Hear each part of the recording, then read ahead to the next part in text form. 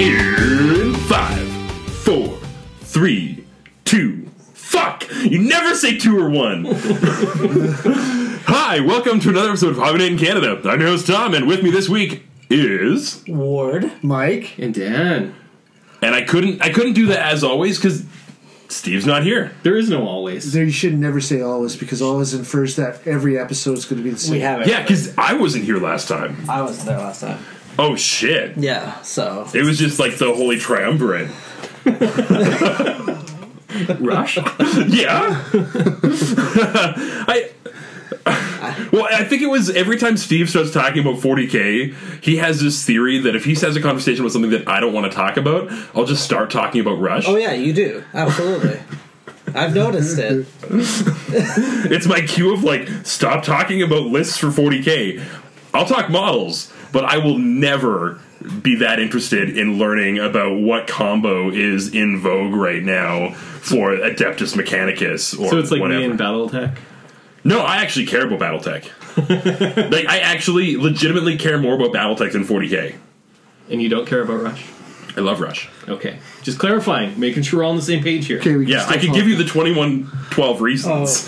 Although, might have to funny, break speaking of 2112, Already, that just happened to be the number of dice ordered from Chessex a while ago. No way. 2,112. Did you put the overture on immediately afterwards? I didn't need to, it's all in my head. Dada.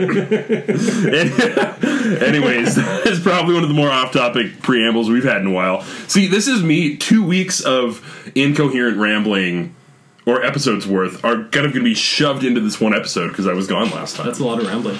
Right? So, I probably won't have that much. let's start with the easiest things first. Ward, what have you been working on? I've been building a lot of buildings with the new Knights of Dice stuff that has shown up. Work has basically turned into a sawdust location now with all the MDF boards that I've been cleaning and such. And then, yeah, just organizing and getting stuff ready for Onslaught with trophies and swag and such. Nice. Do I paint models? No. we never would go that far. Don't even think that I was going to ask you that question. Your Cato army has been in the exact same status for the last 5 years. Yeah, about No, that. I was going to ask, you said trophies swag. Mm-hmm. Do you want to throw out a teaser to anyone of what to maybe expect from Onslaught? In the way of the trophies? Or swags kind of Swag. things? Or you want to keep it a secret and keep them... The swag we'll keep a secret, but the trophies I already posted a picture on the Onslaught website, so I'll post one too on the Hobby Night site as well. They look good. The new look. Yeah, I decided classy. to go against the curved glass, and I upped it this year with a black backing. Curved metal with glass on top. Curved Well, there metal. still curves. is a lot of curve there. There's curvature happening. And they're for sure, heavy. So, They're actually got some weight to them. Is this like possible murder weapon heavy? Yes, I actually, think you so. probably could I kill think so, somebody with yeah, that one. absolutely. Yes. Okay, so, best generals. Wear helmets. It's for your own good. Best boards, probably safe. Yeah. Should Although, be okay. in all honesty, you really should just never have a 40K best sport trophy. Just 1 year, just print David Rowland on it, and then it's going to be the 1 year he doesn't win it. Maybe I'll just do that with a piece of paper and just tape it onto the trophy, and then Or like one of those label makers, and just completely fucking ruin the trophy with like... just wreck it. Sure, I can do that. Just for you, Dave. That's what I've been up to. That's about it. So, Mike?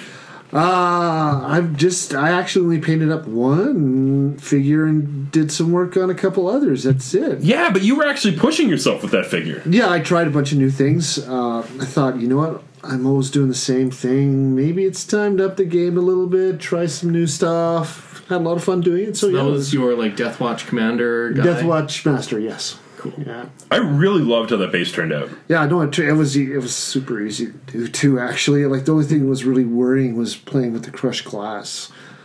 Yeah, that made me sweat a little bit. Yeah, did you throw away the map that you were working on? I thought. The which? The mat that you were working on? Oh, no, I still have it. Oh, Oh, yeah, I threw that out. yeah. Threw that out. Yeah, you're like, honey, maybe we should just throw this out. There's some glass on. Yeah. Actually, I didn't say that. I didn't maybe tell her exactly what it was. It was just a toxic powder. Well, it's like when you're using a saw to cut resin pieces, and you're totally not wearing a mask, Yeah. and there's other people in the room that don't know any better, and you're just pretending like it's all cool, and you're not just giving everyone cancer. It's the better way to go. Well, I don't know if it's that bad because it's not floating around. It's pretty heavy. It's hits the ground. It maybe scatters, but that was it. Yeah. But yeah, Alright. a lot of fun. Learned some new stuff. How to not do stuff. Okay, what was one of the things that you learned not to do? Because we usually budget about 5 minutes for you to list off what you've been painting. Yeah. Yeah, So so you got some time. you've got 4.5 minutes worth of talking about stuff that you've done. Well, I did do other stuff. Don't get me wrong. It's just nothing to completion. It was a lot of base coating and stuff like that. So I did do other stuff. Trust me, Mike, it doesn't have to be to completion to count. Okay. I did lots of yeah. There we go. All right. Now, One of the things I learned that you discover is when I made the icicles, you can't let it get too soft or it snaps and reverts to its original form. There we go. And this is Mike, why I laugh love when you say you're professional. See? Mike, I love the things you say so much because it just makes me happy. how could it not be interpreted that way? It's just so hard not to laugh. Yeah. Don't worry, I got that. It was not subtle. Yeah. Dan, how about you? I did some work on the Imperial Space Marine with the disintegrator gun. A while ago, I found all the pieces for him. Oh, In the paper towel. Yeah, he was hiding in a paper towel tube. It was really weird. paper towel too. It made literally no sense, but moving on. Interesting. So yeah, I got him started a while ago. The medals and stuff are all done. The base is all done. There's lots of noise coming from upstairs. I'm starting to question a little bit about the paint scheme. There's a fuckload of copper on the model, just the way I was doing it to Can we match just the put your dog outside? That's where he's going, but he has issues. But yeah, so the Imperial Space Marine was my hobby stuff, and yeah, it's a little bit weird getting used to doing painting again after a while of not the fine motor controls, not what it used to be, but It comes back surprisingly quick. It normally takes a model or two to really get into it, but probably by the end of this fig, you'll probably be back up to at least where you were 6 months ago. I hope so, because I need to freehand some checkers on this guy, so I need to get good quickly. I think, when's the last time you did that? Was that on the Emperor's Children guy? Jesus, fuck, it's getting loud upstairs. Now, some of my other Raven Guard have had checkers on them, like the Terminators, they all had the little heraldry shoulder pad, Right, that little right. plate on there, so some of them had checkers, and I think It's all- the it is- Contemptor might have had one on the knee pad or something like that, but I've done Okay. a handful of checkers on other, like black and white checkers on other models in this army already. But this is going to be black and red checkers, so it's a completely different ball game. Oh yeah, that's a whole new can of worms. But no, it should be good. I'm looking forward to finishing up this model and be the first 40k model I've done in a while. First model in general I've done to Outside of completion. BattleTech in a long time. Yeah, there's like a couple of models that I've done the last like 6 months or whatever. So yeah, it'll be good to get back on the wagon here. Man, so one of my favorite things that I get to now say, what I've been working on, I've actually been working on my cocks. Because I got the Rooster Riders together, I got all the base coats down on them, and I started working on some highlights. And then I proceeded to get my Gen Con order in the mail, and that's with the Sky Pirate crew and Sparks and like the Mechanized Pork Chop and the Survivors, which are all of the half mechanical gremlins and all of those wonderful, amazing things. So I started putting those together. I noticed. I saw some pictures. And Seemed like very Tom things to be working on. oh my god, it's the best part about that specific group of 5 models. It takes 2 of my favorite things ever for miniature gaming and throws them together because I loved the like technovirus aspect of the Iron Warriors, and I love greenskins, and it's greenskin cyborgs. Green and bolt gun metal. Yeah, It all comes back to green and bolt gun metal. my 2 favorite colors. Although now technically it's green and Ironbreaker or whatever. Yeah, that's kind of lame. Lead Belcher.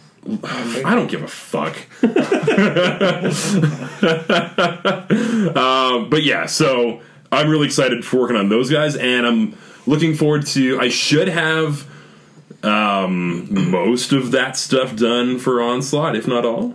Cool. Because I want to be busting out some more new Gremlins for that. Ultimately, it's what, 5 models? Or do you mean like the entire thing? Well, the entire thing would be... Brain, come on. We've got 3, 4, 5, 6, 11 models. 13 with the Cox. Did you bite your tongue too? Because mine really is sore right now. I'm good. Ward, why are you asking Ward? Like, honestly, Mike, I'm the only other person here that paints models on any scale. No, it had nothing to do with that. It's okay. You keep going. I think they might be talking about the doggy noises. I'm talking about the tap dancing dog upstairs right now. Yeah, this is great. I apologize. I love how we actually decided to record here instead of Dan's. Because we normally record at Steve's, for those who don't know.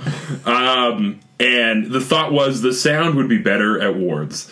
It would if the tap dancing dog had put his practice in earlier in the day and then not been dancing I'm around. picturing a pig slipping on ice right now. That it's kind of like that. For feeding him, we actually have to put like a mat underneath him so he doesn't like splay out. Is this the old one or the young one? The old one. Oh no. He's 15, so his...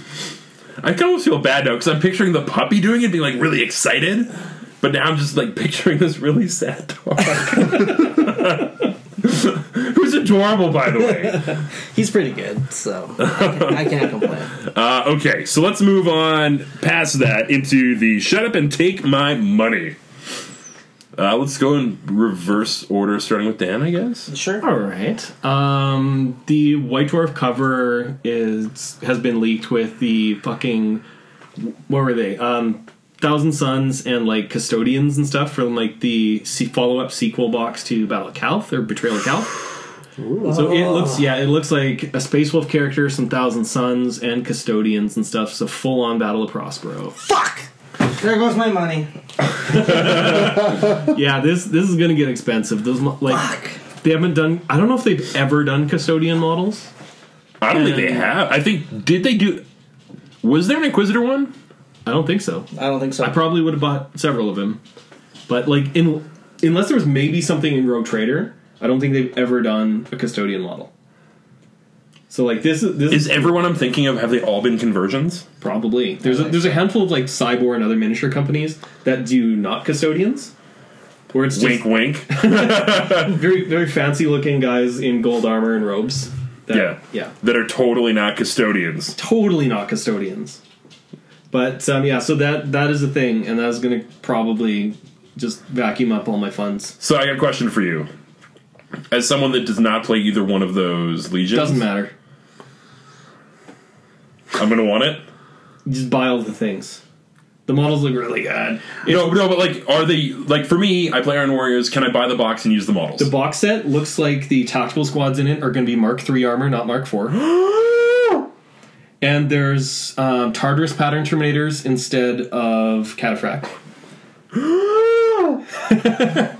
And what else? There's the Thousand Suns Sorcerer character and a Space Wolf character, and really God knows what else, because there's only a few. You had me at Mark III armor. I know. The Mark III and Mark II armor from Forge World often has really awkward to trim mold lines on like the kind of like segmented, ribbed, whatever you want to call it, like backs of their legs. Yeah. Are really brutal places to get mold lines, and you always get the mold lines there. So not having to deal with that ever again is like kind of blowing my mind. You know what really sucks? I have 2 Calth boxes worth of Mark IV, and my Iron Warriors just really want Mark III. Like really. Yeah. Like really want Mark III. I'm kind of glad that I only bought 1 box of Calth and didn't really do anything with it at this point.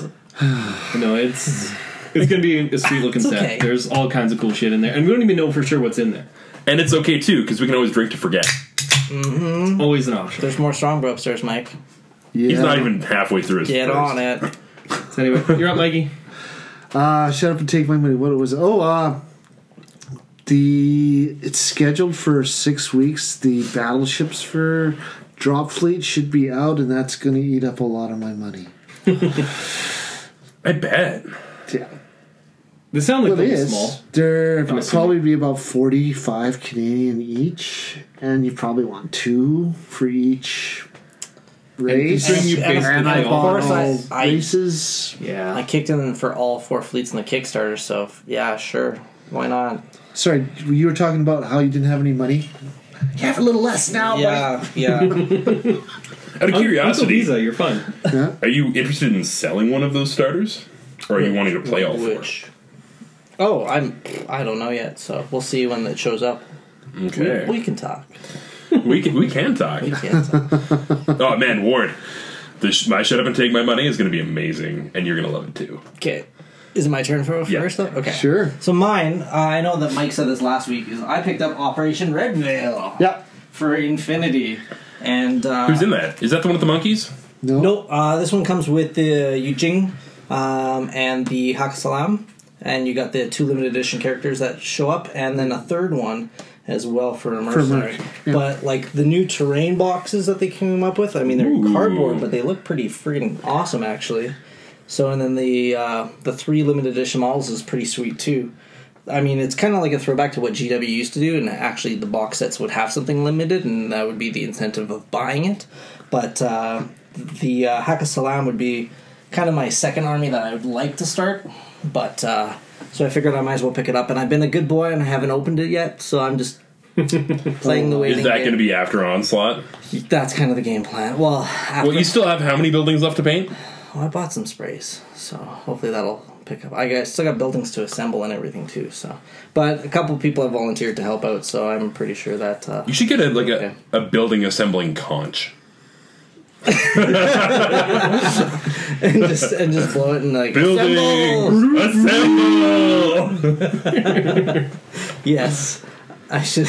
It's like, oh, hey, Ward, we've been here literally the entire time you have. This is awkward. But yeah, so Red Veil has got my money hobby wise for myself personally lately. So. Speaking of other things, is going to have your money hobby-wise. Oh my god, all 3 of you, hey? No, but this one you actually have to spend money on. Oh, okay. Because we found out the 75mm model that we need for the painting class we're going to be in November. Yes. From Black Sun Miniatures, the Barbarian. Yeah, did you tell Dallas you want one? Yeah. Did you? He messaged me and I said I was going to talk to you, so. That's pretty nice. Because that's 75 mil? 75 mil. That's the model that we're going to be doing for the painting class. That looks like it'll be fun. Are we also doing the bust though? We're doing both. Okay, that's what I thought, so. Yeah, but we get. But yeah, so the Black Sun miniatures are just gorgeous. Are you going to do the Barbarian with or without helmet?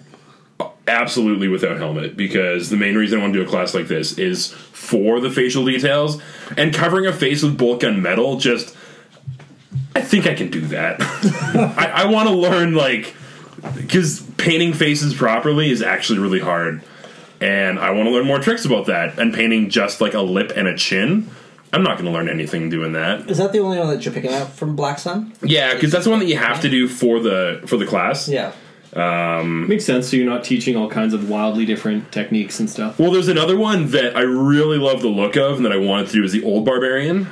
And the problem with the Old Barbarian is that apparently, and this is the quote, the model's actually shit. The guy who painted it could paint shit and still win a Golden Demon. Like, literally paint shit. So just like painting detail where there is no detail? Yeah. Okay. Because, like, it looks... The Old Barbarian looks Amazing. way better for sure, in my opinion. But it's too, totally just so. the paint job. That's impressive. Yeah.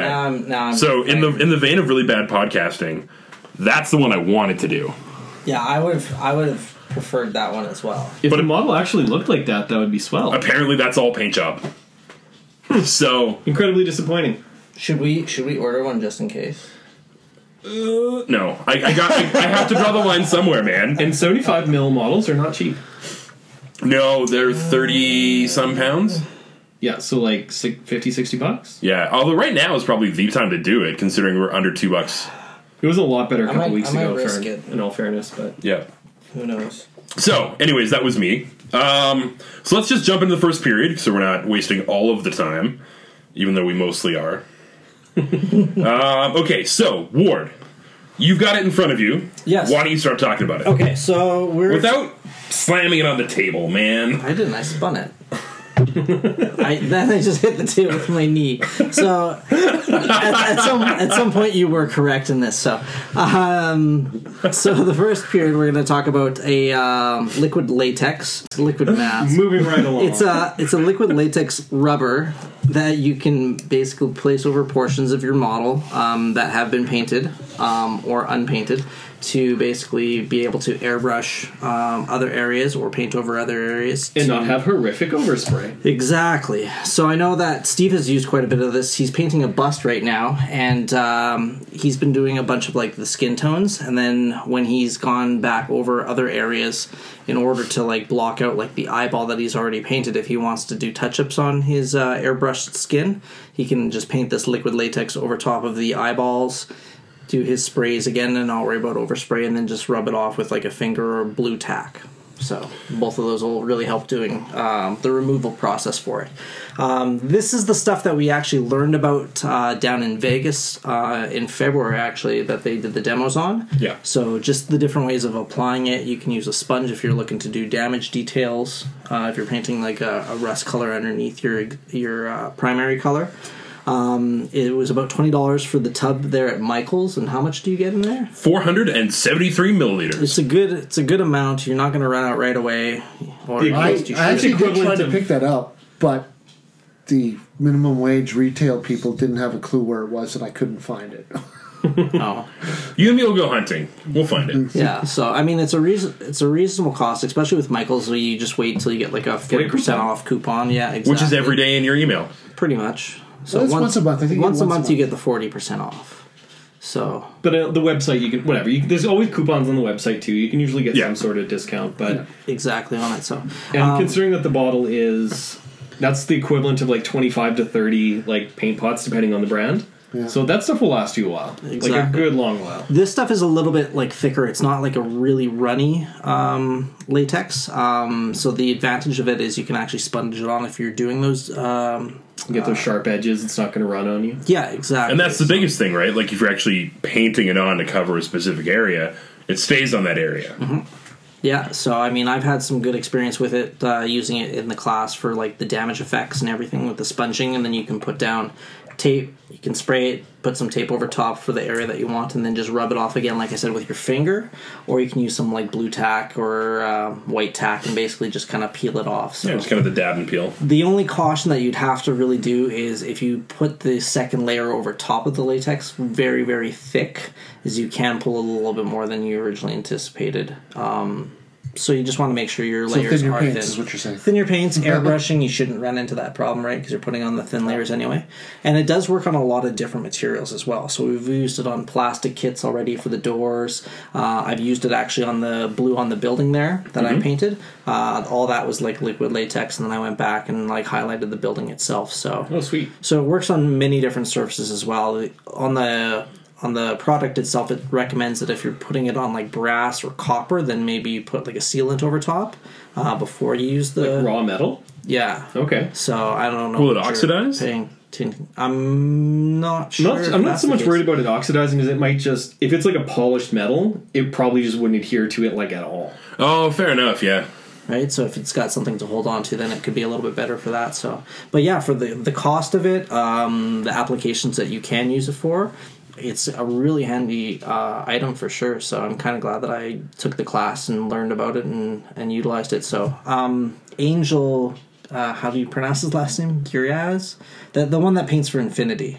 I can't remember what his last name is. Is it Heraldez? Heralda. Or something like that? Yes. I don't know. There's It's multiple guys in the named Angel something. It's the one that you've got. Yeah. I don't know how to things pronounce for. it though, so I'm not even going to try. So anyway, Angel, in the painting class yep. book for Infinity, he actually talks about using quite a bit of the liquid mask and everything. That's what I've heard, because he airbrushes virtually everything, right? Yeah. And that's a fuckload of masking. So the liquid latex is a little bit nicer for applying it exactly where you're wanting, compared to, I know, like taping something up, or some of the other painters will actually use saran wrap with edges being taped down and the saran wrap itself like covering most of it. Yep, I've seen stuff like that also done for like automotive, or like if you're spraying like a motorcycle tank or something like that a lot of times. Because using the expensive tape for everything is a waste, right? Like if you can use paper or saran wrap or something else just to cover the large areas and use the other product for like the edges. But the which is nice thing- actually detail. The nice thing about the liquid latex, though, is it's way better for doing organic masking. So if you're masking off camo patterns, or like, especially like that digital camo or that kind of thing. Straight edge tape doesn't exactly do edges and curves and complex shapes. No. Especially on just curved or detailed surfaces. Yeah, so this doesn't... And the other nice thing, too, is that with a tape, it's got to be able to adhere at every point. Otherwise, it's useless because the spray can get underneath. It'll bleed underneath. Whereas too, with this, it's potentially. automatically going to be doing that. So you're getting a more consistent coverage, and you're able to do much more unique and controlled coverage than you would with the tape. Absolutely. You're not going to get the hard lines, but in all honesty, whenever you guys are masking stuff, how often are you masking a hard straight line? I mean, if you're doing pinstriping or something, which... Pinstriping, chevrons? The Chevrons buildings, for sure. Iron warriors would... They would need that. the buildings themselves, like I've just been blocking off like some of the square sections, like the little tiny awning on the top. That That sort of thing. everybody can see. So I can get. Well, I'm just showing you guys as an example of like my straight edge. But again, the blue building is where I used the liquid mask because again, it had like lots of little small curves in the blue corner sections and that. And that sort would of have been thing, a pain in the ass with tape or any other method. Oh God, I would have shot something or somebody for sure. Okay, so What do you keep looking at me for? I got a question for you because I haven't really used this stuff much. Correct. Do you just go right out of the pot onto the model? Right out of the pot. So I just basically dip my brush in and I just directly paint on how much I want. So it'll go on as like a cream color. If you open it up, it doesn't smell the greatest. Just another FYI. So of course he smells. Yeah, wow. Oh my god, it smells like urine. I'm kind of glad that he actually. Oh wow, like I. It's a good thing you stuck your face right in. right in the container. Oh man, Did you see how creamy? Did you see how creamy? I it was, didn't too? use my eyes. Oh man. It's Oh, that is. okay. Here, let me reopen it and like. Just go. Give her a solid one. I know. No, but give her I a know solid what one. It smells like. But just give it a solid one. yeah, it doesn't No, I've smell done it nice. already. I it's- already mentioned So it before. it's a cream. I felt that in my throat. And then when you paint it on, it'll dry clear actually really quickly. So Yeah. the use of the product is almost immediate for being able to like overspray with an airbrush and not have to worry about anything. Yeah, it smells like my rabbit's piss. I will take your word for that, for sure. So That may come back during the puck rating segment. I'm not sure if that's a plus or a minus though. It's a minus. Rabbit piss smells really bad. Well, I didn't know for you. Maybe it was just like, you know what, I missed Thumper or something along those lines. Thumper? I was coming up with a rabbit name, and that's all I thought of at the time. Her name's Gizmo, man. Okay, all right. But yeah, so you can use it right away. I just use it again, like I said. Just dip a brush in, paint it straight on. It'll dry really quick. Probably not recommended to lick your brushes. If it smells that amazing, yeah, brush licking might be a problem. Do not get on eyes. Do not get on skin or clothing. Do not breathe fumes.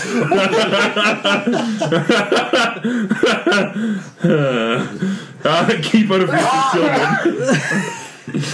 So, Do not put this in your mouth. so we shouldn't have let Tom hold on to the container. He can't be trusted. No, not at all. So Well, but one huff is not gonna.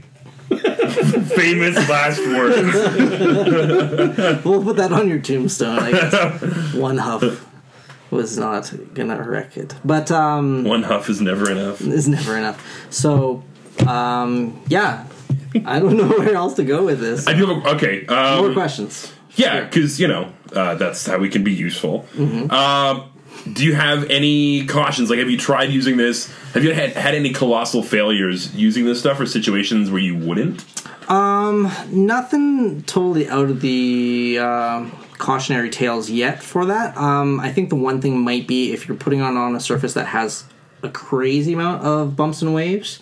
The best example that I can think of is maybe like a tree stump or like a tree where you actually get into the cracks. Or like a fur cloak or something like that. Yeah, that might be a little bit more cautionary of like how can you remove everything without being any residue like left over. So that would be a cautionary tale to try. Most of the stuff, like I said, it hasn't really been like very deep recesses, so that hasn't been an issue at all.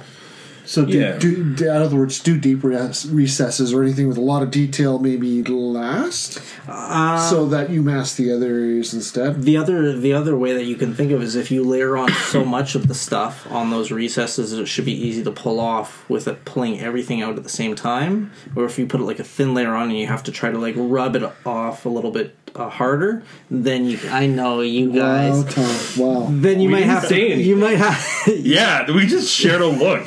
No, you started to snicker. You guys going to Boston Pizza later?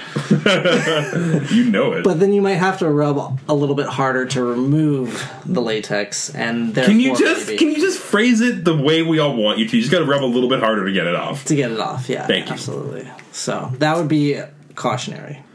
Okay, I guess we can just go into the puck system.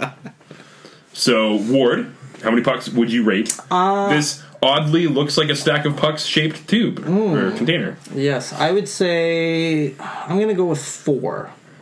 4 out of the 5 pucks. I mean, it's a good amount that you get. It's versatile, which is really handy. The only thing would be, I think, probably the smell. And the dangers of putting it in your mouth. The general toxicity. Yes. It doesn't actually say poisonous on it, though. It says just irritant, right? Yeah. So, I mean, you could develop superpowers from it rather than die. It's possible, I guess. Well, you're not going to die. It's not poisonous. It doesn't say it's toxic. It's an irritant. So it's a cautionary tale to not put it on you. Don't you put it in your mouth. Oh, Canadian childhood TV memories. Right? So yeah. I give it a 4 overall, so I haven't had any real issues. Clean lines would be the other difficulty that it has, just depending on how you apply Straight it, lines. right? So, straight lines, yeah. Yeah. So. I want to give it a 3 because I think it's actually about the size of 3 pucks. Oh. But I feel like I should give it a 4 because it's a really versatile product. You can do a lot of different stuff with it for masking, be it weathering or just straight up masking off areas so you don't have to worry about bleed over with an airbrush. And it's cheap. Like, really, I can't imagine going through, unless you're doing commissions day in, day out as your source of income, this is probably going to last you like 5 years. It's not going to disappear on you very quick. Because, I mean, like, if you're doing weathering, it's just taking a sponge and taking, like, little dabs out of the pot that you're not even going to see a difference in the level. And $20 for a product for 5 years is solid. I feel like the bigger concern is, much like the crackle paste and the pumice gel and other things that I use, it's actually a lot like super glue in a lot of cases, too. Trying to, like, use it all before it dries up might be the concern. So, well, I bought this pretty much almost when we came back from Vegas. So close to 6 months, and again, it still had like a nice flow to it. So when I initially opened it, there was a slight film on it, but that was it. It wasn't really taking away from any of the product itself. Yeah, so like with the tubs of that size, my only concern might be if rather than using it straight out of the pot, like maybe transfer some to a pallet or something like that. It dries fast, like I said, though. But you could maybe try putting it into which is a smaller... kind of why I don't want to leave the lid off, you know what I mean? Well, what I would probably do then is actually get some small pots, because you can get them at any hobby store, just empty pots, fill those, so then you can only have it open for about 30 seconds while you're filling another pot, then you're using the smaller kind of 5 to 10 mil. I could see that. Like, if you encounter any kind of issues with it drying out too quickly on you, something like that might be worth looking into. And it would cost an extra $1. Yeah. What rating then would you give it then? Well, like, if I can't put it in my mouth, I can't give it any more than a 3. Fair enough. Needs to be at least 4. Oh man, I'm so bad right now. Mike? Oh god. I'm only going to give it a 3 because I couldn't find the stuff that I really wanted to try. Because you're mad at minimum wage employees. Yes. Well, maybe in a few years they'll be more reliable. When they're making $15. Yeah. Although I did read on the internet, which is never wrong, if your minimum wage goes up, your take-home income goes down because people don't know how to do tax math. It's quite funny. Especially tax math well below. Yeah, like any real tax bracket. People trying to convince you that, like, if your wage goes from $10 an hour to $15, you're going to get less take-home money on your paycheck. Like, nuh-uh, that's not how math works. I really, really no. Like, just no. But I will tell you, the Rebel Media is a really reliable resource for all things economics and politics in Alberta. It's on the internet, so it must be true. right? Okay. Thanks, Ezra Levant. Don't sue me.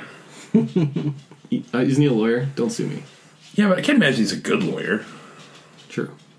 And I can't imagine he listens to our podcast. I would be so I did 3. Oh yeah. yeah the amazing if we actually got sued by a relatively notable political figure in Alberta, that would probably do a lot for the podcast.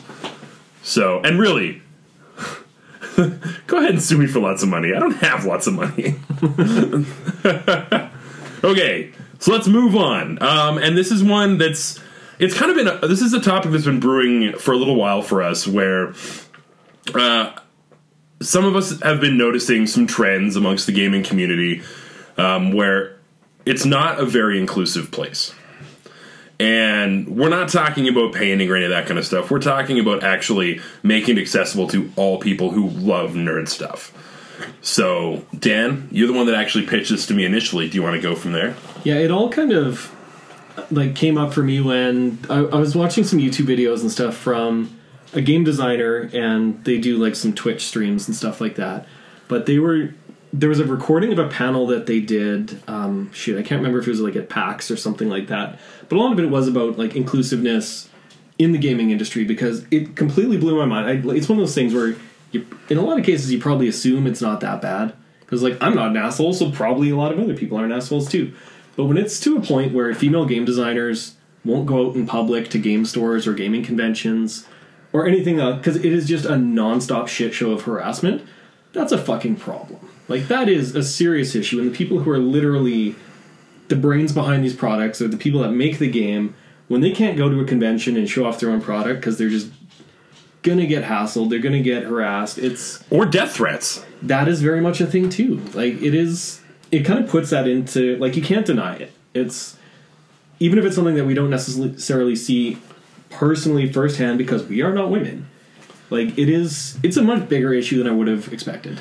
And for me, one of the ones that really kind of struck home was a good friend of ours, avid miniature gamer, and a vocal feminist and vocal member of, I believe she's on Geek and Sundry. Yep. Got a book coming out, Terry.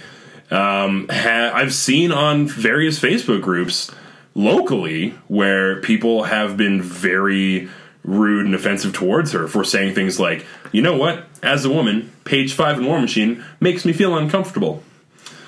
That's not an unreasonable statement. That's like, and I remember I couldn't understand how the fuck it got to this, because I watched the video front to back, and I'm like, okay, I gotta see everything that she says just to see. And it starts with, I love War Machine. I love the people that play War Machine. I love the background of the game. I love the miniatures of the game. But this one little detail makes me uncomfortable and makes me less inclined to feel included in the War Machine community. And do you want to sum up page 5 for those who maybe aren't as familiar? Well, page 5, basically, what it used to be, because it's gone now, which will tie in later, what it was a page outlining the general gaming etiquette for War Machine. And it was summarized at the very bottom with some... Play like you got a pair. The line is play like you got a pair. And I think it was above all else, or like at the end of the day or something, play like you've got a pair.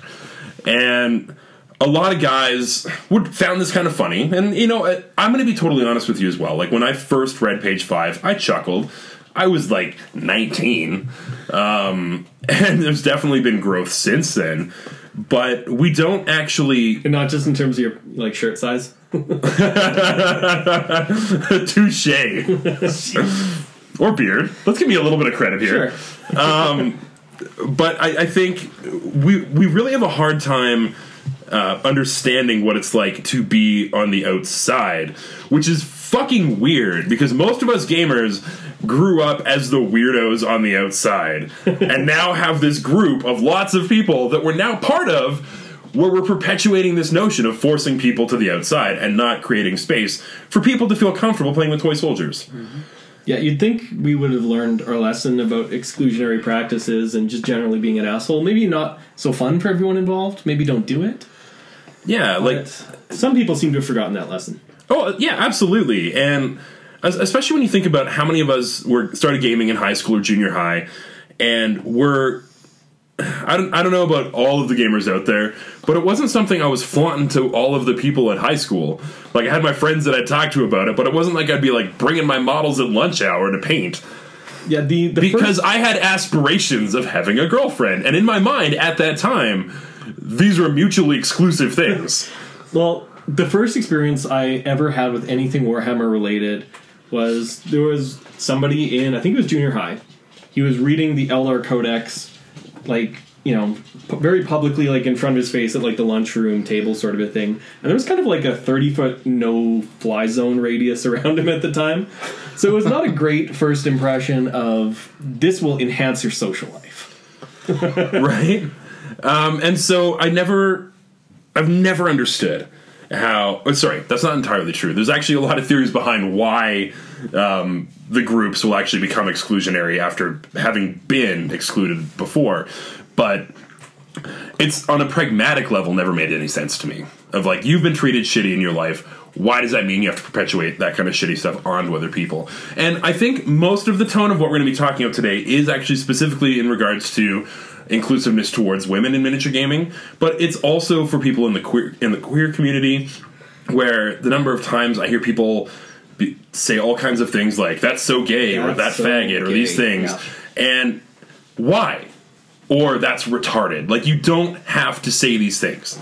Like, these are all words that mean nothing to you other than I like saying it, and can actually have a dramatic impact on someone else's life because you're directly excluding them all the time.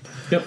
And you don't realize the impact that this has on people if you're not part of that group. Because for you, it doesn't matter. And I'll say this right now. I'm the cisgendered straight white male in like middle class. Like, I have nothing but privilege, right? So I've never really experienced these things. And so it took a little bit of time to kind of restructure my brain to the point where it was just, if someone told me that they were in a situation where they were experiencing the opposite side of privilege, kind of more of an oppressive scenario, and I know a lot of people get really uppity when you hear the word oppressive because they think it has to be this like Syrian refugee, war-torn country kind of thing, but it can, without getting into microaggressions, oppression can exist in all ways, shapes, and forms in many contexts. And if you're not experiencing it, you just don't see it. It's there. Because if you ask the women or the visible minorities or whatever that are in these communities, a lot of them have a horror story or 12. Yeah. Like, or more. And like, hats off to those that are actually like encountering that and still willing to, in spite of some of the shittiness, still continue on with the hobby that they love and are passionate about. Like, that takes some courage for sure. Yeah. So, bit of a preamble rant aside, we're kind of hoping to break this down into some like actual meaningful ways that people can create a space that is more inclusive. And so I believe the plan was to start with games manufacturers. Yeah, so the actual games designers and that sort of a thing, like what can they do to give like a broader appeal and just like a general more inclusive space for their games. And I think honestly I'm gonna hats off to Privateer Press right now. Because I would agree with that, because when thinking about like female designers or painters, I feel that they are the top company that names come to mind. So you know that there's designers, there's painters for that company. And they took the proactive step, or I don't even know what's proactive really, but they took the step of taking out page 5 because people weren't comfortable. That's what I was going to say. They actually like listened to the fan base and removed something that made people feel uncomfortable. Yeah, and here's my favorite thing is there's a lot of people that criticized Privateer Press for that because it was taking out something of the game. No, it took out nothing of the game. All it did was make it so that anyone could walk in, read the rulebook, flip to page 5, and not feel shitty about themselves. That's it. That's the only change that actually happened. Yeah, that's really not such a big deal. But it helps for those that were uncomfortable. It removed an obstacle to gaming. And like, I know Privateer Press typically does a little bit more sexualized women. There are a lot more women, especially in prominent roles of power, within Warcasters or Warlocks in that game than I would argue most of the miniature games out there. They're still like super sexy and whatnot, but it is changing. And I was talking with a lot of the developers when I was down there, and they're actually spitballing the idea of having, because they do a pinup model every year, and they're actually, some of the developers are pushing and some of the designers are pushing to at some point have a pinup dude. It works for Kevin Hasselfree Miniatures. That dude sculpts a lot of Dong, and he's not gone out of business. No, not at all. And he makes great models. And you know what? Fantastic sculptor and just overall cool dude. I like it. Right? Yeah, absolutely. And not only that, but he also is one of the sculptors. I'm going to give this guy a massive shout out because he'll never listen to our podcast anyways. But I just want to say this right now. He actually makes miniatures in every shape and form. Any body type that exists on the planet, he's made a miniature of. And that is men, that is women, that is children, it's anything. And it just so happens that his process for sculpting is when he sculpts the model, like he starts with the armature and all the other stuff, but he sculpts like the full nude anatomy of every model before, and often cast them as well, because Damon will cast them off and he'll like put them up as just miniatures to buy on the website. But then he will sculpt on the clothing and the armor and the weapons and all the other stuff. Like it's, but like yeah, if he sculpts a half ogre barbarian with plate mail and a sword, at some point there will be a half ogre Dong with a turtleneck sculpted on that model. Like that's just that's his thing. That's and the process. It's been an issue a couple times on the website as well, where when he does sculpt some of these realistic proportion body types sort of thing, some people are like, oh, are you going to like put some pants on that woman? Because that's kind of offensive to me. And he's just like, in what fucking universe do you get to draw the line there? It's like, no, like that's not the deal. He's like, if you want the hot chicks, you get the realistic body types, you get the men, you get the full package. Quite literally. And in this case, it is the full package. Yeah. So it's, I don't know, I think he has a good approach to it as well, where he's not like outright hostile, but he's willing to have that conversation of like why do you draw the line there? Like, what's the issue? How can we talk about this? And like get everybody on board that we're just sculpting miniatures. Like, yeah, the half ogre barbarian, whatever. He was naked too. You weren't complaining then. Like, why do we have these random arbitrary lines in the sand? And like, what do they mean? And how can we challenge them? Kind of a thing. So hats off to him. And again, one of his employees got, I think, temporarily banned from Facebook for a while for handling a little bit more aggressively this situation. So maybe there's things to be learned there too. Like, you got to keep it civil. But no, it's hats off to him for sure for standing up for what they believe in and trying to like change some minds and just get people on the same page. Right? So you were talking about companies that how can they include more into the business itself? So what were your thoughts on that? Well, I was thinking that one of the main things that you can do, and it's dead fucking simple, and yet a lot of companies, not just in gaming, but in general, don't do it, is just like have women in the workplace. And like, don't just hire men for every position, because if you're worried about broadening your appeal, if you have a broader range of people that are working on the products, designing the products, that sort of a thing, it's going to very organically become like a more broad appeal and inclusive product, just because the people have those sensibilities when they're working on it. And especially if it's like a very visible like game designer or sculptor or something like that, where you get to know the people that are behind the company. Mm-hmm. Like, it's just, even if it's just a subconscious thing in the back of your mind, like knowing that there's female sculptors or like a female CEO or whatever, it's I don't know, it's just going to make things a little bit more open and accepting, I think, really. And like, when you look at it from a business standpoint, because, you know, me without any business training means I can make all kinds of wild claims. All the calls. But you look at comic books and video games, and that market share of women who are consumers of those two products is growing all the time. It's basic. It might as well be 50-50 in a lot of markets now. Which 20 years ago wasn't. Yeah. And so to say that right now miniature gaming is the playground for men, okay, maybe it is right now, but the question shouldn't be, or the comment shouldn't be, therefore it stays for men. It should be, how can we make it so that everyone can feel comfortable playing with these toys? Yeah, because if there's 50% of the player base for World of Warcraft playing like a fantasy video game, why is it still that like maybe it's potentially like 90+% male audiences for a lot of the Warhammer games or any of the other miniature games, and the themes are there, the genres are there.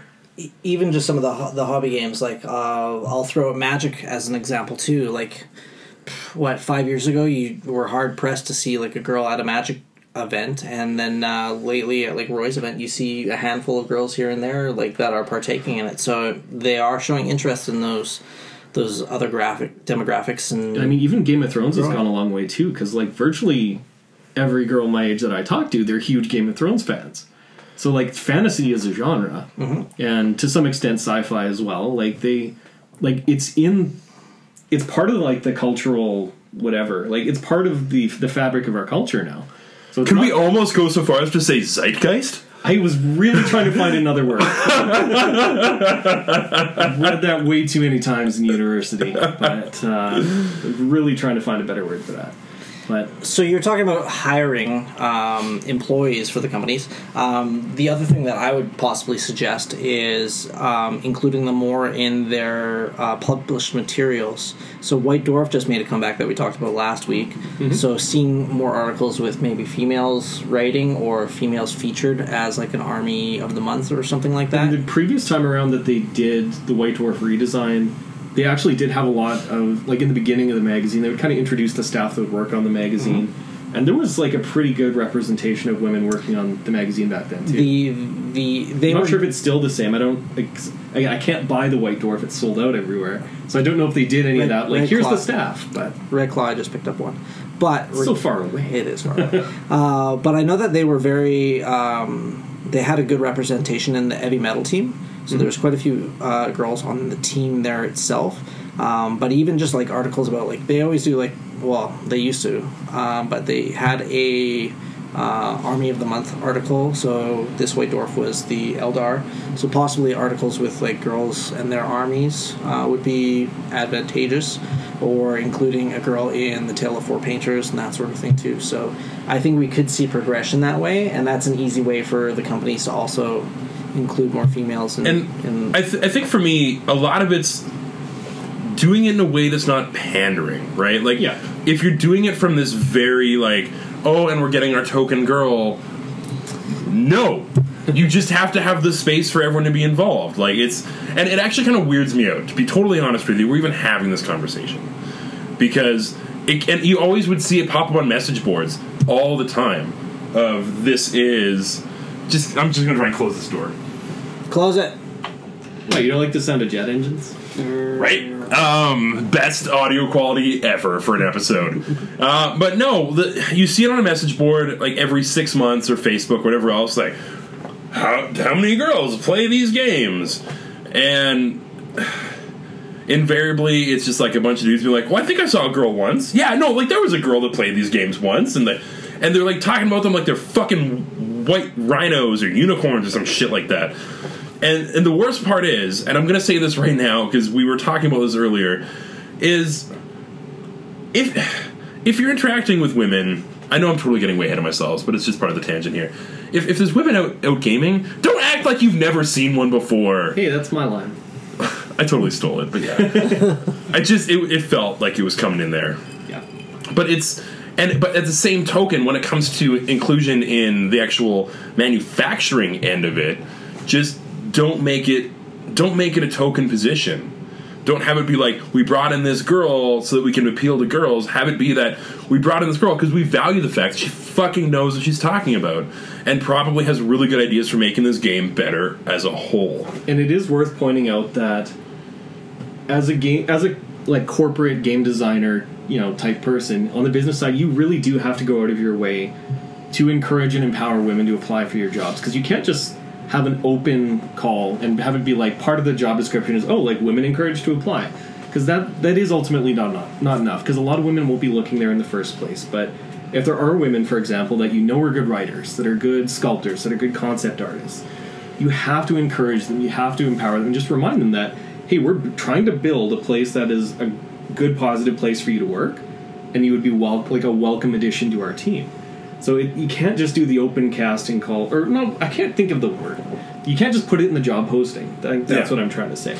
Is like, women encouraged to apply. Like, you do have to go out of your way a little bit, because there is already that barrier to application, because a lot of women don't think they would be welcome or would be encouraged or what have you, and like, it is going to take a little bit of conscious effort to break down those barriers and empower people to apply for those positions, but it is worth doing. It is going to ultimately give you that broader appeal, and just there's the pragmatic side of you might sell more product, but there's also just you're being a better person and creating a better environment, and it just works out for everyone. So, for time's sake, let's move on to the next thing we're going to talk about, which is what can local store owners or TOs do to actually promote more inclusiveness in the hobby? Ward, do you have any thoughts as a prominent TO? Oh, you're putting me on the spot. As a TO, I mean, the biggest thing is if I make a comment, it could call something out into question. And I mean, I find girls more than welcome to come to the events, but you typically don't see them out because of sometimes the stigma already with the community or what have you, right? So, I would hope that they could come to the event. I don't think my event is, or any event really, is that exclusive for the girls in the community. But again, like you said, like you don't really see things when you're the one that's involved. So. And I think what I would, from what I've read, I would recommend one of the single biggest things that TOs and store owners could do is create an environment that has a zero tolerance level. Like every fucking year after San Diego Comic-Con, you hear about some asshole that was running around grabbing asses, slapping tits. If it was only one asshole doing that, that would be like a record. Yeah, but it's like all of this. It's all this stuff. These guys that are getting away with this stuff, and it's got to come down from the store owners, and it's got to come down from the TOs to be on top of it. Mm-hmm. And it starts prior to the event itself. Like, if there are Facebook communities or forums or other gathering places where people are socializing and everything, you do have to lay the groundwork for that in advance. And just, have it be, like, you don't have to be, like, super aggressive and picking fights all the time necessarily, but it does need to be part of the culture of the group that, we're going to be open, we're going to be inclusive, and we're not going to tolerate people being a-holes to each other. It is not helpful. And, like, I honestly think I like to swear a lot. I like to say bad things a lot. But you know what?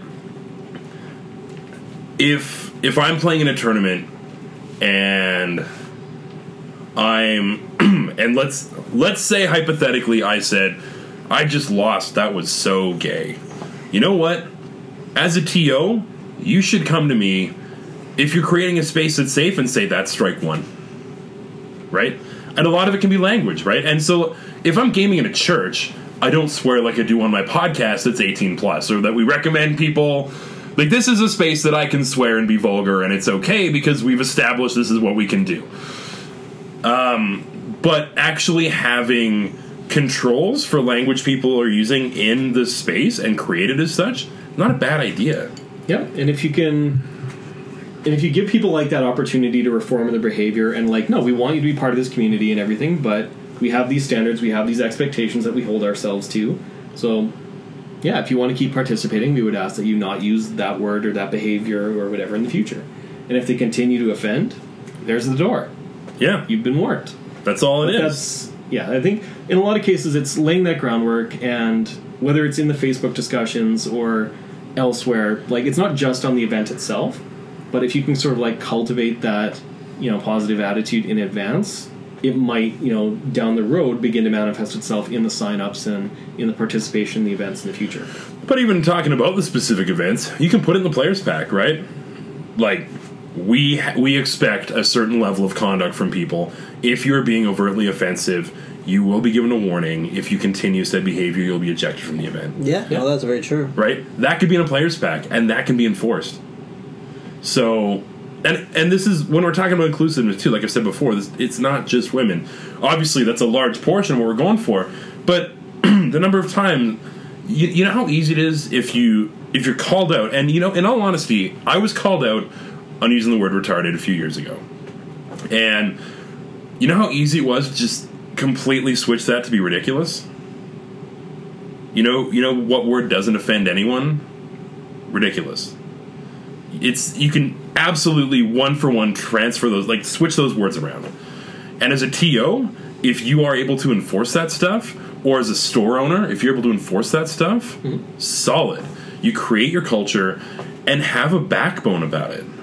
Don't be afraid to hold people to the standard that you're asking them to be at. Yeah, because if you have that pervasive culture of, being exclusionary and being offensive to other people, it's not like that's going to help your bottom line either, right? Like, you don't have to worry, just don't worry so much about the consequences about standing up for your values, because creating a positive environment will have those, ultimate bottom line impacts that'll be positive, so it's worth doing. Yeah. So, moving on to the players. Well, I like to, again, it's my freaking line of act like you've seen a woman before. I'm sorry. I'm a little mad that you stole my thunder there, but, that is one that I've said it so many times, because, I play video games like MechWarrior Online and stuff like that, and some of those games have a very active forum and internet community, and it does happen sometimes where somebody has a very obviously female screen name, or just they very overtly hey, as a woman playing the game, and then people lose their shit and act like 12-year-olds. You can steal my line if you want. What was your line again? Big Lebowski quotes, or just don't be a dick. Never mind, but just end of the day, don't be a dick. Yeah, and going out of your way, calling people out, harassing or catcalling, or doing any of these stupid things, it's just completely unnecessary. It's not flattering anyone. Nobody wants that in a public venue. It's just treat them like any other person. Be nice, be inclusive, just don't be a dick. And don't troll for the sake of trolling. Yeah. You know what's never a good idea? You know what's the lowest form of humor on the planet? Fucking trolling. I can't stand it. If somebody trolls, that's it. I can't. Yeah. And somebody who, to me, it's if somebody's taking joy out of actively trying to piss somebody off that you don't know, that you don't have any history with, is totally inappropriate. They're being an asshole. Yeah. There's no two ways around it, especially if it's a random person. If it's someone that you've maybe briefly encountered on the interwebs somewhere, and then you just start rolling into trolling them. And this whole devil's advocate for the sake of, you know what? There's some spaces where that shit doesn't matter. You can't just be the guy being contrarian and say, oh, I'm just playing devil's advocate here. Fuck you. Fuck you. Because you do not get to just arbitrarily use that as an excuse for being an asshole. Or the other common thing for being an asshole but saying that you're not is well, no offense, but. If you ever say no offense, but, you're being an asshole. I don't mean to sound racist, but. But you're being racist. Come on. I don't mean to sound sexist, but. Fuck. You've already at that point identified that you're crossing some lines, so just why even continue the statement? Yeah, just be a fucking decent human being. I feel like that's not an outrageously high bar to set. And this is the thing, and I on know the internet, I think it is nowadays. On the internet, you've got the shell to hide behind, right? So, but I mean, in person, typically gamers that go to events tend to get weeded out fairly quickly if they are the asshole. So, but that being said, and we can talk about our local experience, but the reality is there's not a lot of women that play games locally, and we could say that as we don't have evidence for our community being negative towards women, or we could use that as evidence of maybe we're not that inclusive as a community, and that's why it's not been fostered. And that's why they're not coming out necessarily. Because who outside of Terry comes to events regularly? Leanne, maybe. Leanne would come to events, and then I have... Steph used to. Kun? Yeah, she played in one or two prior. She played in some Warhammer Fantasy events. I do have a Rebecca that signed up for Age of Sigmar this October. A Rebecca? You know how fucking token that sounds? I haven't met her. But you know what I mean, right? And it's so a lot of it's just making that conscious effort. And I know that I'm a little. This is a topic that charges me a little bit because I've seen my friends have shitty memes done up about them when they were trying to just say this makes me uncomfortable. I don't feel super happy with how this is done. Not fuck all you men. There's this weird fucking mentality of all feminists hate men, and that's bullshit. All feminists just want to be safe and have a space where they can be comfortable. That's it. If they're a female gamer, they probably just want to play with toy soldiers and roll dice like any of the other one of us. Why are we making it hard for them? Yeah. and actively. So what I would say as a solution is, while TOs have to hold people accountable for the spaces they want to create, we have to hold each other accountable. Yeah, and if everyone has that mentality of feeling empowered to, like, take somebody aside and just be like, okay, you're maybe new to this community or whatever, you don't understand our standards of where we're coming from, but, like, we don't permit this kind of behavior, so we'd appreciate it if you would just, like, lay off and, you know, play by the rules a little bit and treat people with respect and decency. And if you can do that, we would love to have you be a contributing member to our community. It doesn't have to be a vilification. Just have that constructive conversation, and everyone can be empowered to do that. Like, if you see someone at a tournament being an a-hole to a female or a minority or, you know, someone of, you know, like the queer community, like you were saying, Tom, any of these situations, like, it's not the end of the world to tap somebody on the shoulder and just be like, hey, would you mind laying off? Like, that's not the kind of atmosphere that we're trying to build here. And if the people that are being shat on a little bit, like, or being mistreated, see that, they'll be like, hey, this guy's got my back. Yeah. So they're not necessarily going to be scared off. They might, like, okay, there's encouragement. If something bad happens, it will be taken care of. It'll be addressed, and I can feel safe to come back next time. And you can be decent about it, right? Yeah. This is what I would recommend. Do not respond on a public forum. If you see something shitty on Facebook, send a private message, right? Because it's just going to escalate. And I've had situations before where I've seen something shitty and it's been a friend of mine and I've called it out in a private message and it's been taken down or whatever, right? Like, yeah. you can... A lot of people will respond better to that than, like, public shaming. You know what I mean? Every once in a while, and this is where the line is. Sometimes you don't always make the right choice. And there's been moments where I've been really pissed off or triggered by seeing something that I fucking saw, and I've done the response on Facebook. It normally escalates. Yeah, that's kind of the way of the flame war, right? But if you can encourage people and empower them to constructively and, like, healthily deal with it and just be like, yeah, the behavior is a problem. We don't necessarily have a problem with you. It's the behavior. If you are willing to curb the behavior, keep playing with us, keep rolling dice, like, we can get along. Yeah, and, like, I know for a fact I am not always going to say the right thing. I'm not always going to do the right thing. But if someone comes up to me and says, hey, that was bad, it's not them saying, hey, you're a shitty person. It's saying, that thing bothered me.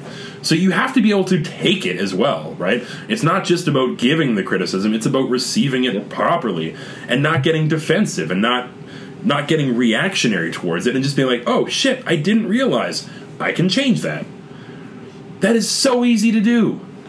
It's so fucking easy. I don't understand. I don't understand where it's coming from and why it still is this way. And I think for me, one of the best quotes relevant to this, being super Canadian politics, by the way, is when Justin Trudeau was asked about his cabinet and how it was half men and half women. And which is a revolutionary thing in politics still. Yeah, which is fucked in its own right. And his response was, yeah, it's 2016. At the time, it was 2015. So whatever. Yeah, still. Yeah, but it's just like... We know better. At this point, we know better. We can hold ourselves to that standard. There's really nothing stopping us. And there's a lot to gain for everyone involved in just having a healthier place to fucking roll dice and play with toy soldiers or whatever. Yeah, and there's no need. I feel like I've said this too much lately, but just because we play with toy soldiers doesn't mean we have to act like children. Like, sure, again, we love our dick and fart jokes on this podcast, and that will never go away. No, that's just you and Dan. It really is. It's just you and Dan. I said we. I didn't have to be like all of us. It wasn't the royal we. We was Dan and I. I'm going to throw Steve under that bus, too. He loves those jokes. Oh, he loves them. But, like, you can be immature about some things and then still be a responsible adult about others. Yeah, you can still have a reasonable set of boundaries that stop you from becoming an offensive prick that's going to turn people off of what should be a fun, lighthearted hobby. And this is going to be me going out on a bit of a limb here. But is the idea of being able to go to a Warhammer tournament and having it be half women really that bad? Like, come on, nerds, be better. Like, I'm going to stop you. I could rant for probably another half hour. Anything else you guys want to add in on this before we move on to the last one? We're going to actually talk about gaming stuff. And I would just hope that if you did have an issue at an event, I mean, like organizers and volunteers are sometimes busy running around or whatever, but if you did have an issue, I'd hope that you tell the organizer so that they can address said issue at the event. So Yeah, because I think hopefully most event organizers are going to be reasonable, inclusive people and willing to step up to the plate and deal with the problem situations as they arise. and if they weren't before, they will be after listening to this podcast. All like, fuck, half the TOs in Edmonton are in this room. pretty much. So they know what's going on. So. Yeah. Yeah. That's all I got. Okay, so I do want to thank you listeners for bearing with that one. Now let's get on to some Warhammer content. Yeah, on the lighter side. On the lighter side, what the fuck, Warhammer Fantasy? Where did you come from, and why is there so many of you? I thought it was dead. Like, I had written the whole thing off, like, 4 years ago. The nice thing is with the death of Games Workshop's Warhammer Fantasy is that a lot of different mantles have been taken up. So there's 3 major systems that we want to talk about tonight. Age of Sigmar, that Games Workshop has continued their fantasy version. Now with points and everything. With points and everything now. And a competitive system. Yeah. Kings of War, which again really focused on the big regiment size units and such. And was the most active carrion on the carcass of Warhammer Fantasy. Right away, right off the bat sort of thing. They didn't even wait till the body cooled.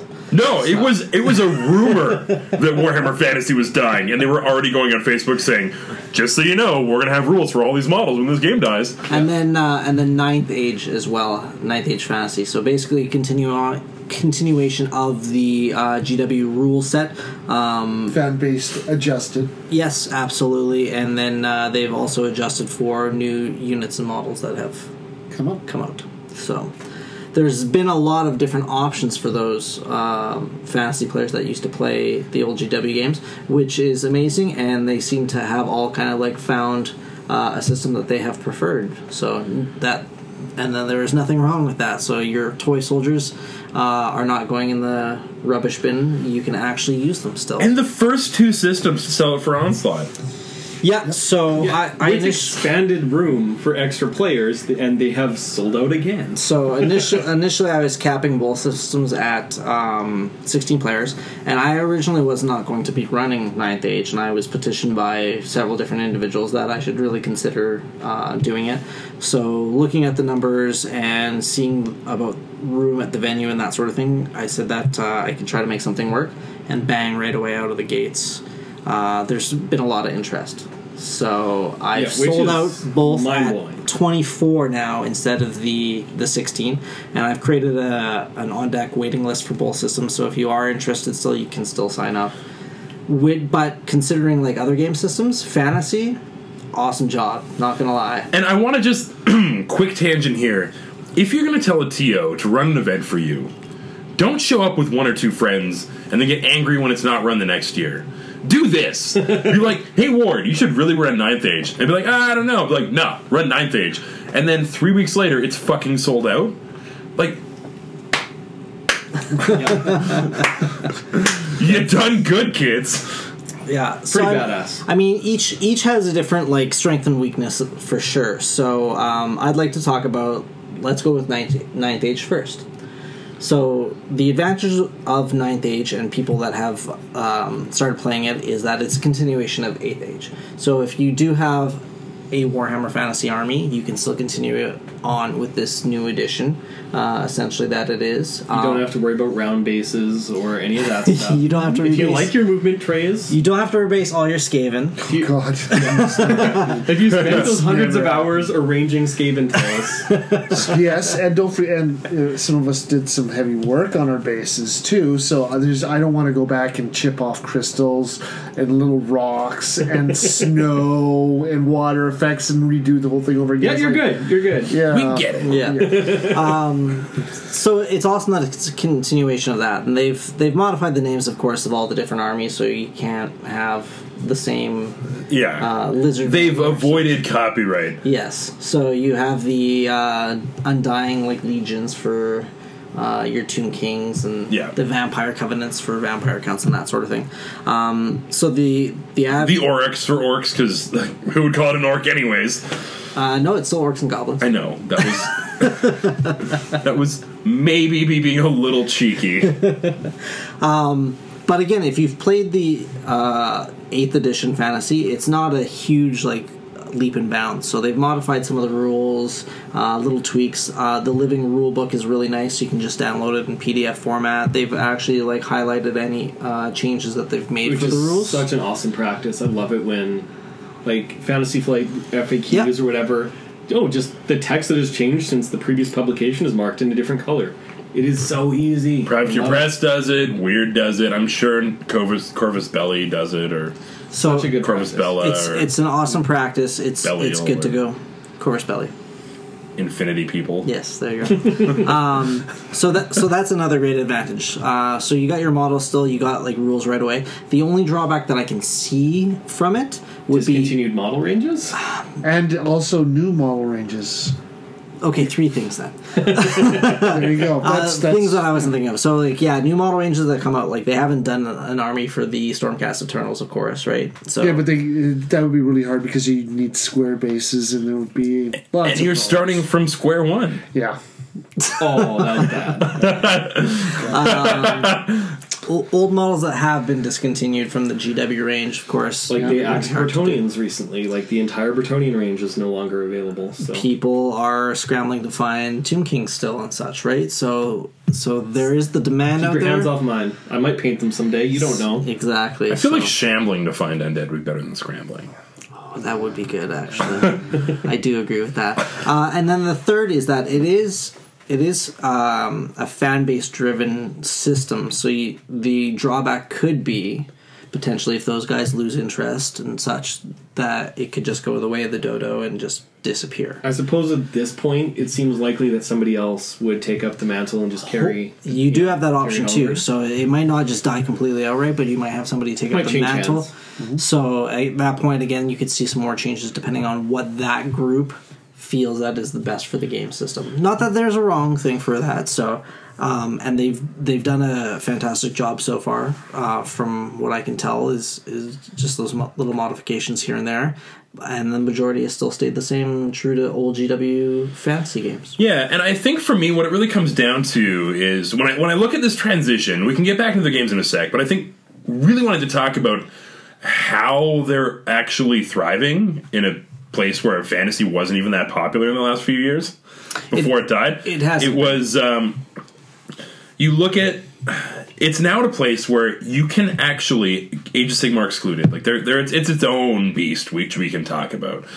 But for Kings of War and for Ninth Age, if you have 28 mil fantasy models, you play with them. It doesn't matter anymore. There's none of this 25 or 50 or 75% Games Workshop models bullshit. Like, you can actually use the same model that historical players have been using for years of, does this model work for this unit? Go. So you've got tons of third-party manufacturers that you can utilize without batting an eye. It's never the question of, can I bring my Mantic models to a fantasy tournament? It's, if it's Ninth Age, it's elf is elf, orc is orc, human's human, dwarf is dwarf. Like, Who's going to tell you no at that point? It's not like there's an official company sponsoring the event or anything. It's like it's fan run. It is purely for the players, by the players. Who the hell's going to turn you away? So at that point, you have way more options for your look of your units, customizing individuality, that sort of Mixing thing. and matching too, so. manufacturers for the sake of aesthetics or cost effectiveness or whatever. so there's way more there's way more option for creativity than there ever was with Warhammer Fantasy. Yeah. And then things like Kings of War, where you're making a tray instead of in a bunch of individual bases on a movement tray, where you can actually do these really cool scenic trays with your models on them. And they have more organic rules for it's about the footprint of the unit size, and then you can, as long as you have approximately 75% of the models that would fit in that footprint, have fun, right? Like, you can actually, any models you want, however you want, is actually kind of appealing, right? Mm-hmm. Like, as hobbyists, Because, apparently that's what we aspire to do, even though Mike's the only one that does it. But we aspire to do it. I buy things. Oh, I buy a lot of things. But Yeah. the things that I buy show up on time, usually. Usually. Salt in the wound. Uncool.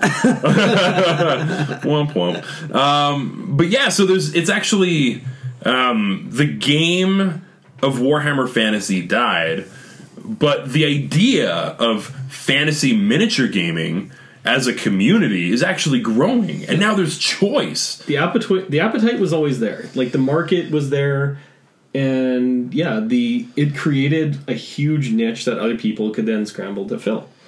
So it's worked out. And so, Mike, you've had a lot of experience with Age of Sigmar. Certainly more than any of us. Yeah, that's really where I was going with this. Okay. So, what are the kind of things that you feel is making Age of Sigmar successful in this kind of resurgence of fantasy miniature gaming? Well, I'll be honest. One of the big things is they are giving deals, which they weren't before, and those deals are actually still pretty expensive. But compared to what they were before, it is a lot cheaper to get an army now for Age of Sigmar than it was for 8th edition or 9th. You didn't have to have half as many, or you can buy them in a relatively good deal. Like most of the packs now, you're getting one huge model for free. You're referring to the battle hosts. The battle, or The get started bundles that you can get, right? There's usually a good $65 saving on each of those $100 bundles. So that's a really big start. The other thing is they are making it easier access. You don't have to have this. You don't have to have 20 witch elves. You don't have to have 10 cavalry. It's like 5, 10, 15, and there's really no limits to you have to have this before you can move on. It's like, well, yeah, you do, but it's 3 units, and both those units are easy to get. They're not overly expensive. So you don't have to buy like 100 Empire State Troopers just to get started. So that's making a lot more minimum. Access. Yeah, because it was usually 1,200 plus to get your fantasy army going, unless you bought a lot of starter boxes and used those. But if it was straight up buying it was going to cost you over $1,000 to get an army started. Yeah, that's why Bits by Weight was so glorious. Yeah.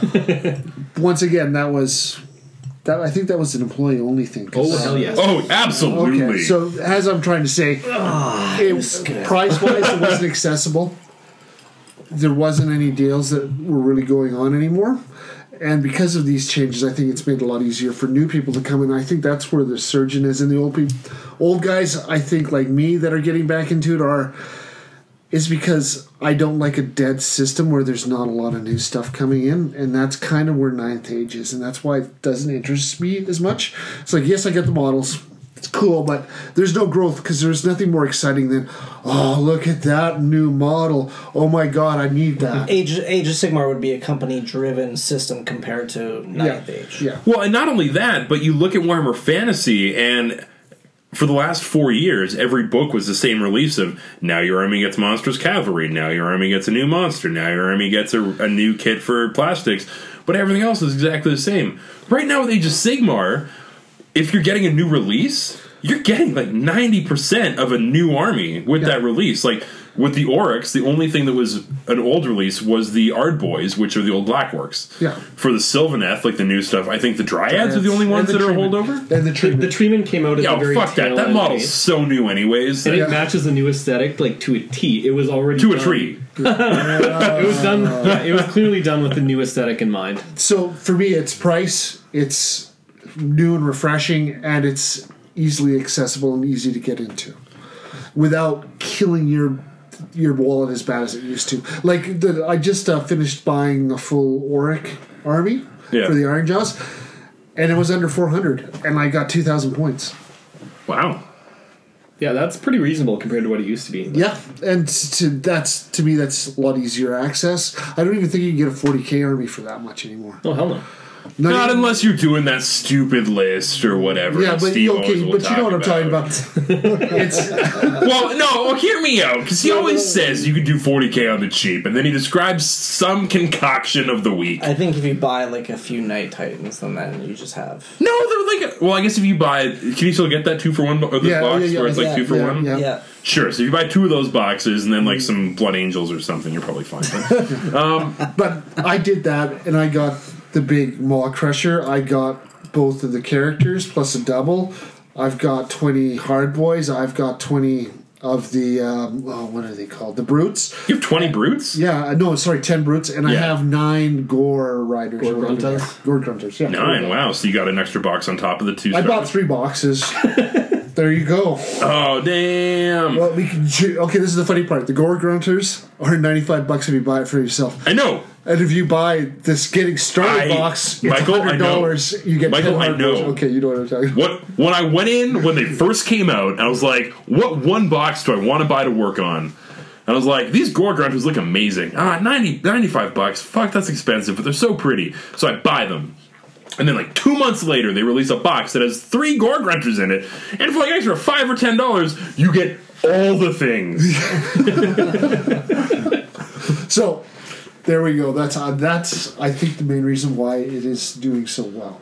And plus, to be honest, it has GW is known for its fluff, so that does always add to it. And that's one of the things that 40K and fantasy alike have both dealt with in the last decade or so.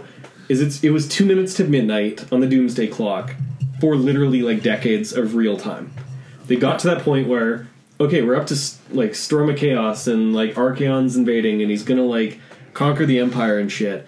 But like, if he actually destroyed the old world, it was like, where the fuck do you go from there? So it would always fizzle out and just be like the stagnant. Just Volton gets shivved by a fucking Skaven and just the campaign's over. Yeah, like, but He's napping by himself in a tower. They wrote themselves into that corner where everything is so precariously balanced on a knife edge that you can't advance the storyline one way or the other. Bet you was reading My Fair Maiden magazines or something like that in the tower. Just like, Okay, that hand motion does not translate to the podcast. But that was for you guys. That wasn't for the listeners.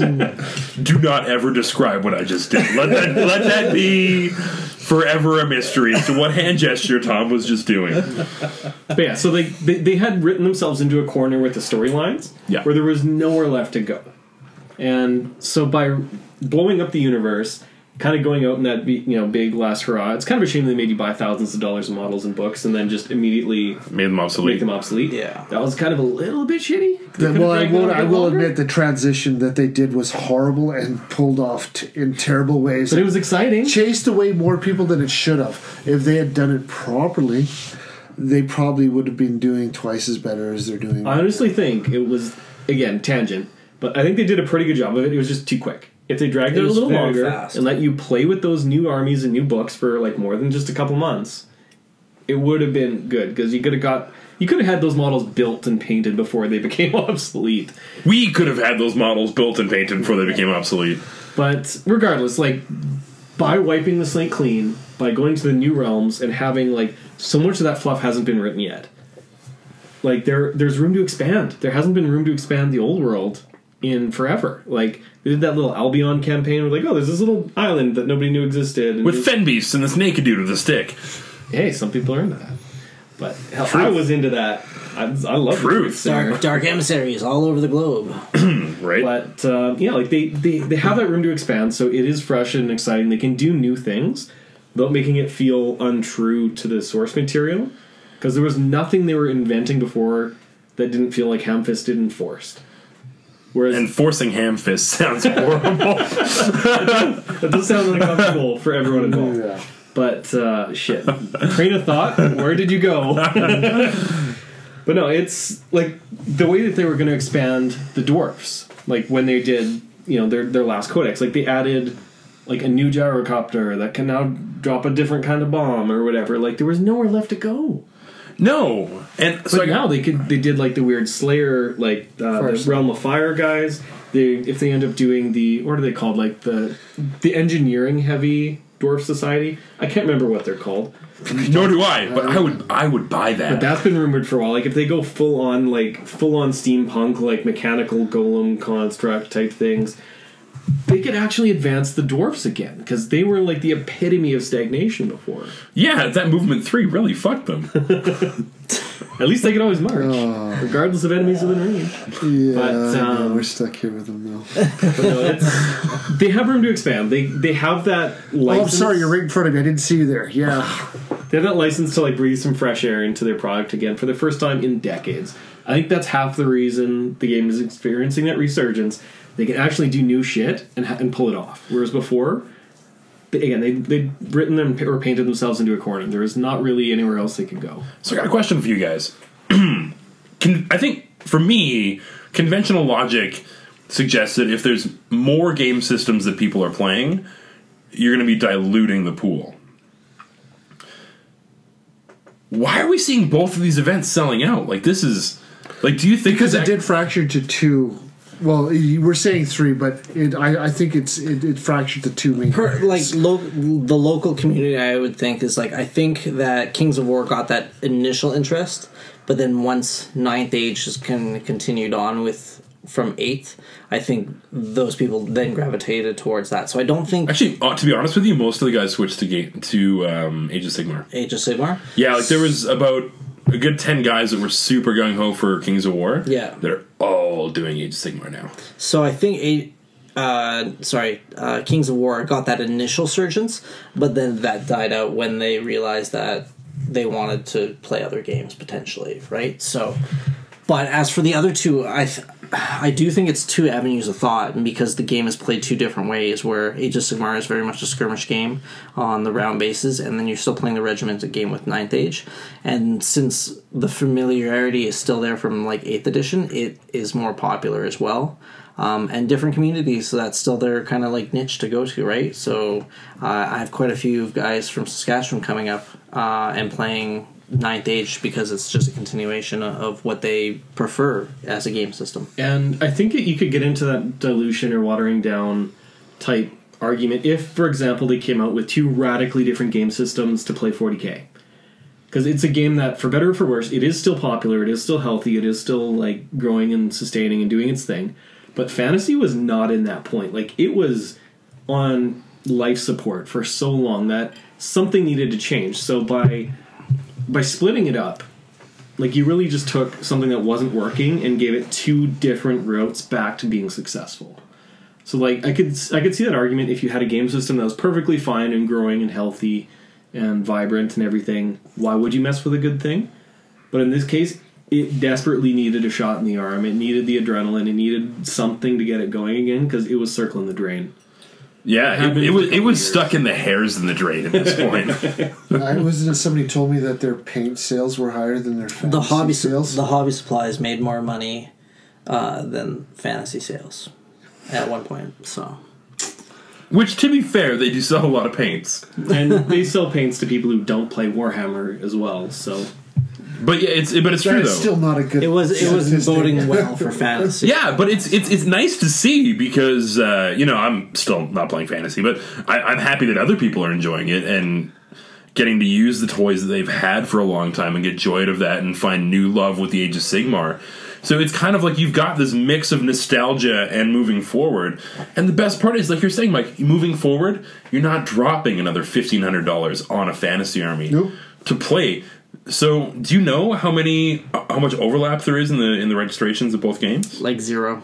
What? Really? I assume there would have been some people playing on both days. No. So we're talking about like 48 different individuals playing fantasy. When is the last time we had a fantasy tournament above 30 players, like 35 players? Outside, like I think 35? Because I think end times at the very end there was a huge push because everyone was excited. I don't even think. I think we might have kept it at like high 20s, 30 maybe. I know out of the basement when we first started, we had some fantasy tournaments that were pushing 40, but this was a decade ago. Yeah. Right, when the tournament systems started like popping up in Edmonton that were self-run by not GW staff, right?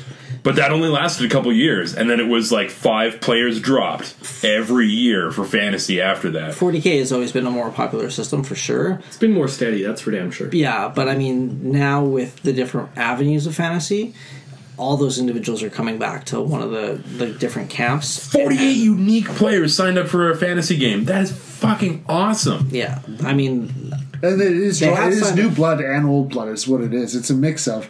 There's more people are attracted to it now that. Oh yeah, okay. No. It wasn't sexual. It was totally like, we need an old priest and a new priest in my head. So, But it is. It's a combination of the two, and it's helped to grow. Right. I'm gonna say Ninth Age is probably.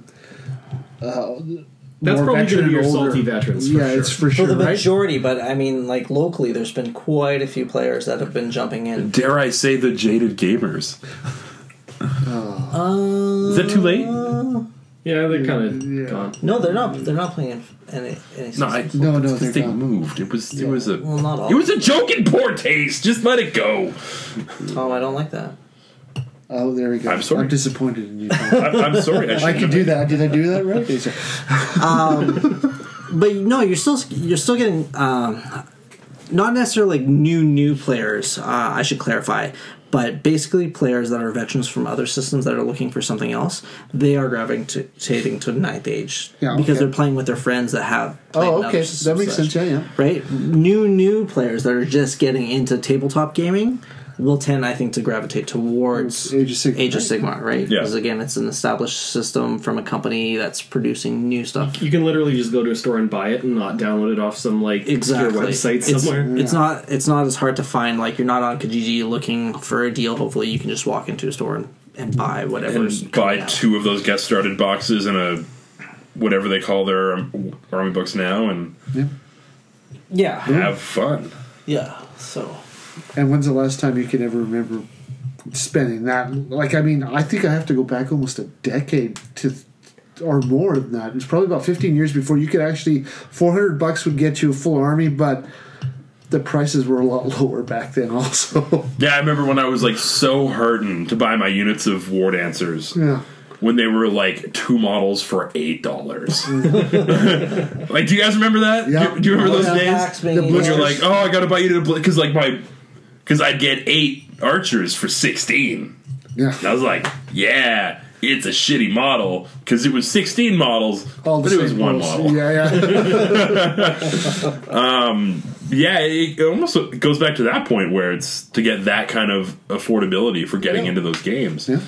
And I gotta say, they haven't really had any bad releases model-wise.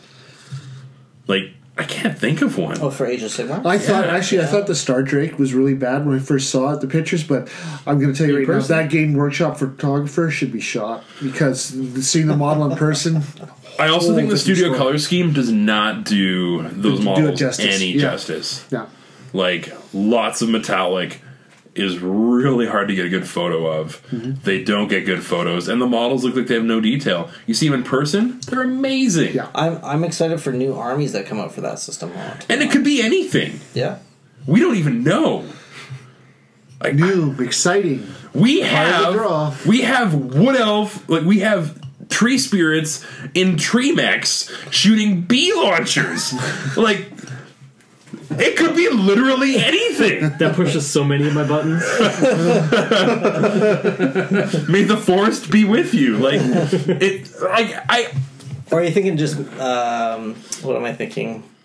BioShock, where you can shoot bees out of your hands, and you're just like, yeah. I didn't even think of that. But yes.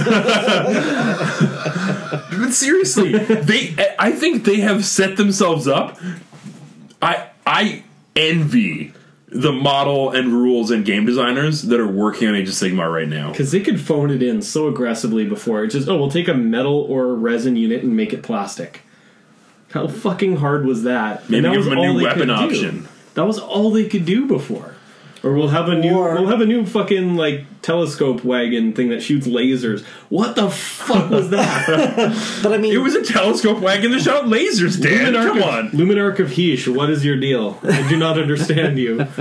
but the other big thing too is that the models themselves can get more dynamic for Age of Sigmar compared to the rank and Because file. round Yeah, bases. because Round bases, you can and just make them plain all bigger crazy. bases. Yeah, I mean, like all the new orcs, like how much bigger are they compared to their older counterparts? Like, I They're actually kind of huge. want to get some Brutes? to convert up, like, Mega Knobs. Have you seen? You got the War Boss, right? You've seen how big he is, right? No, I only have those 3 fucking boar things.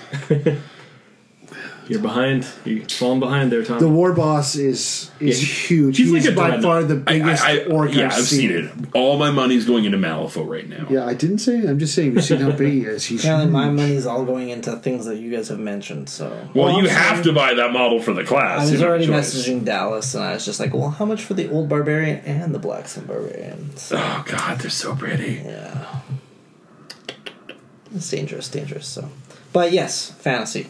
Good job, guys. Yeah, and you know what? I do want to just have a shout out to the communities right now. Because you've got one community that grabbed onto a game that's not a real game and made it a real game. So, like, kudos to you fuckers. And then the guys that have actually rallied around Age of Sigmar and gave it a chance. and actually gave it a chance. Yeah, I'll admit I was negative in the beginning too. God, dude, anyone on this podcast or that listens to or is on this podcast knows Yeah, you were salty as fuck. And now you're playing it and loving it. no, I am. But I also think those individuals have really had a positive impact on it too. They were Yeah. really They pushed it. right. So And they I promoted mean, it. thanks Matt, Phil, Russ for really pushing Ninth Age and convincing me to eventually run it. And I mean, James has been doing a fantastic job on the other than like changing the cover photo like every like 12 hours. Paul was and which is a Paul, lot count. yeah. actively Yeah. he was adamant. He was running demos at tournaments up here in Edmonton. Yeah. He would come up from Calgary to play in a tournament and then spend half the time running demos of like, no guys, this game doesn't suck. Yeah, the evangelical Age of Sigmar players, like they did the Lord's work. We'll leave it at that. Wouldn't it have been Sigmar's work? Yeah, I guess. Yeah. It is his age, after all. His name is on the cover. But no, it's the people that gave it an honest shot and like actually had to like drag people kicking and screaming into the new edition and the new game.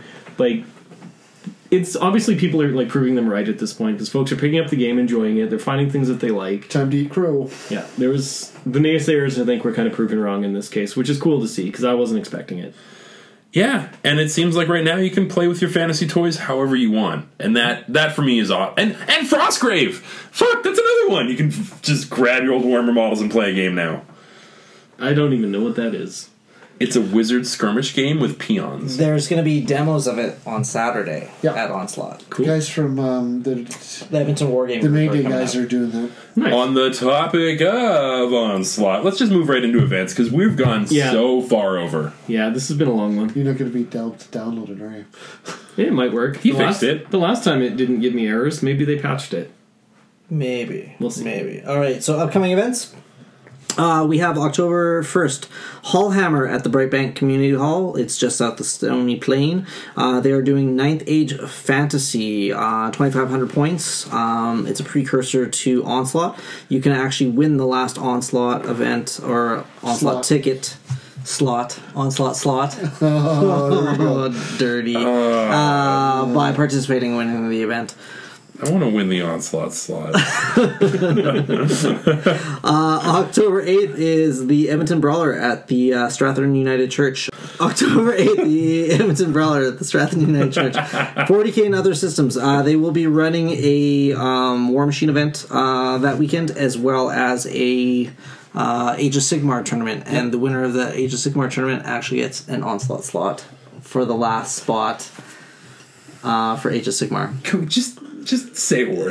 No, Just call it what it I'm is. doing good right now. Just call it what it is. October 22nd, 23rd is Game a Lot in St. Albert. It's a big board game event.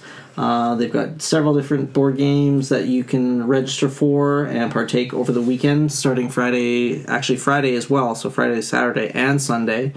And then it is also a charity event, and I can't think of the charity, unfortunately. I'm horrible. I Yeah, feel like me it's a neither. food bank thing. Or is it a kids thing? I don't know. Maybe it's a food bank for the children thing. I feel like an asshole, but it is an awesome thing. So if you're big into board games, it would be one to check out. There's And multiple- nondescript charitable donations. And yeah, if you like donating to charities, that would be the one to go to for sure. Also, October 22nd, 23rd is Onslaught, Kingsway Armada, multiple systems, lots of fantasy players are there already. Yeah, holy shit. We've taken Camp Reses. You can't even get rid of us right now. No, it's an We're probably going to take over the hall if you don't watch it. I kind of want infestation, another so- 8 per system to just be like, we need to play in this. And just make it 64 like fantasy players. That'd be amazing. Unique registrations. I will be making some room if need be, because I do have a waiting list for both 9th Age and Age of Sigmar. If you got the space and the tables, you might as well. I might as well use it, right? So 48 players. I'm wondering where the heck you are.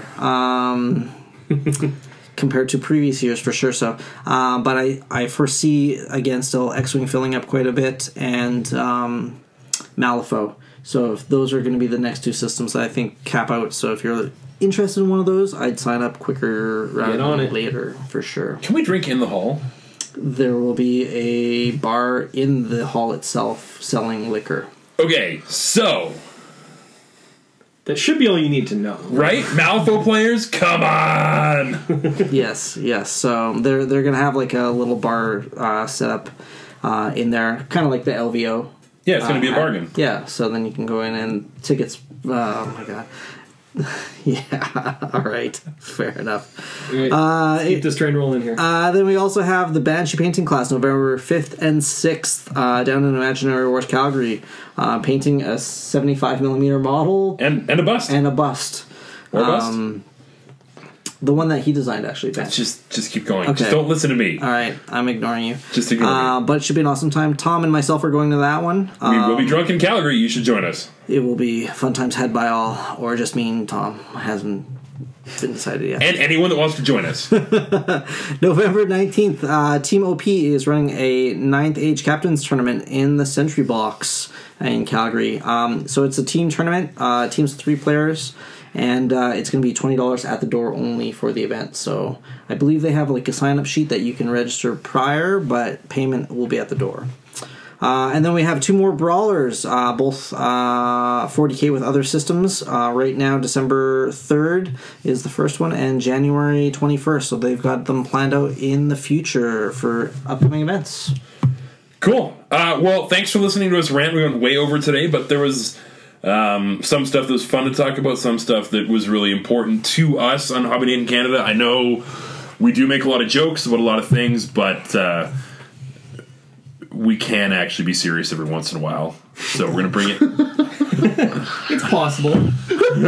Hey, we didn't say professional. Okay, right. Okay, sorry. Stop laughing. All right, we're good. We're good. Yeah, but like, so please take some of the things we said in this episode to heart and paint your fucking models. This has been Hobby Day in Canada. I'm your host, Tom. I'm Ward. Mike? And I'm Dan.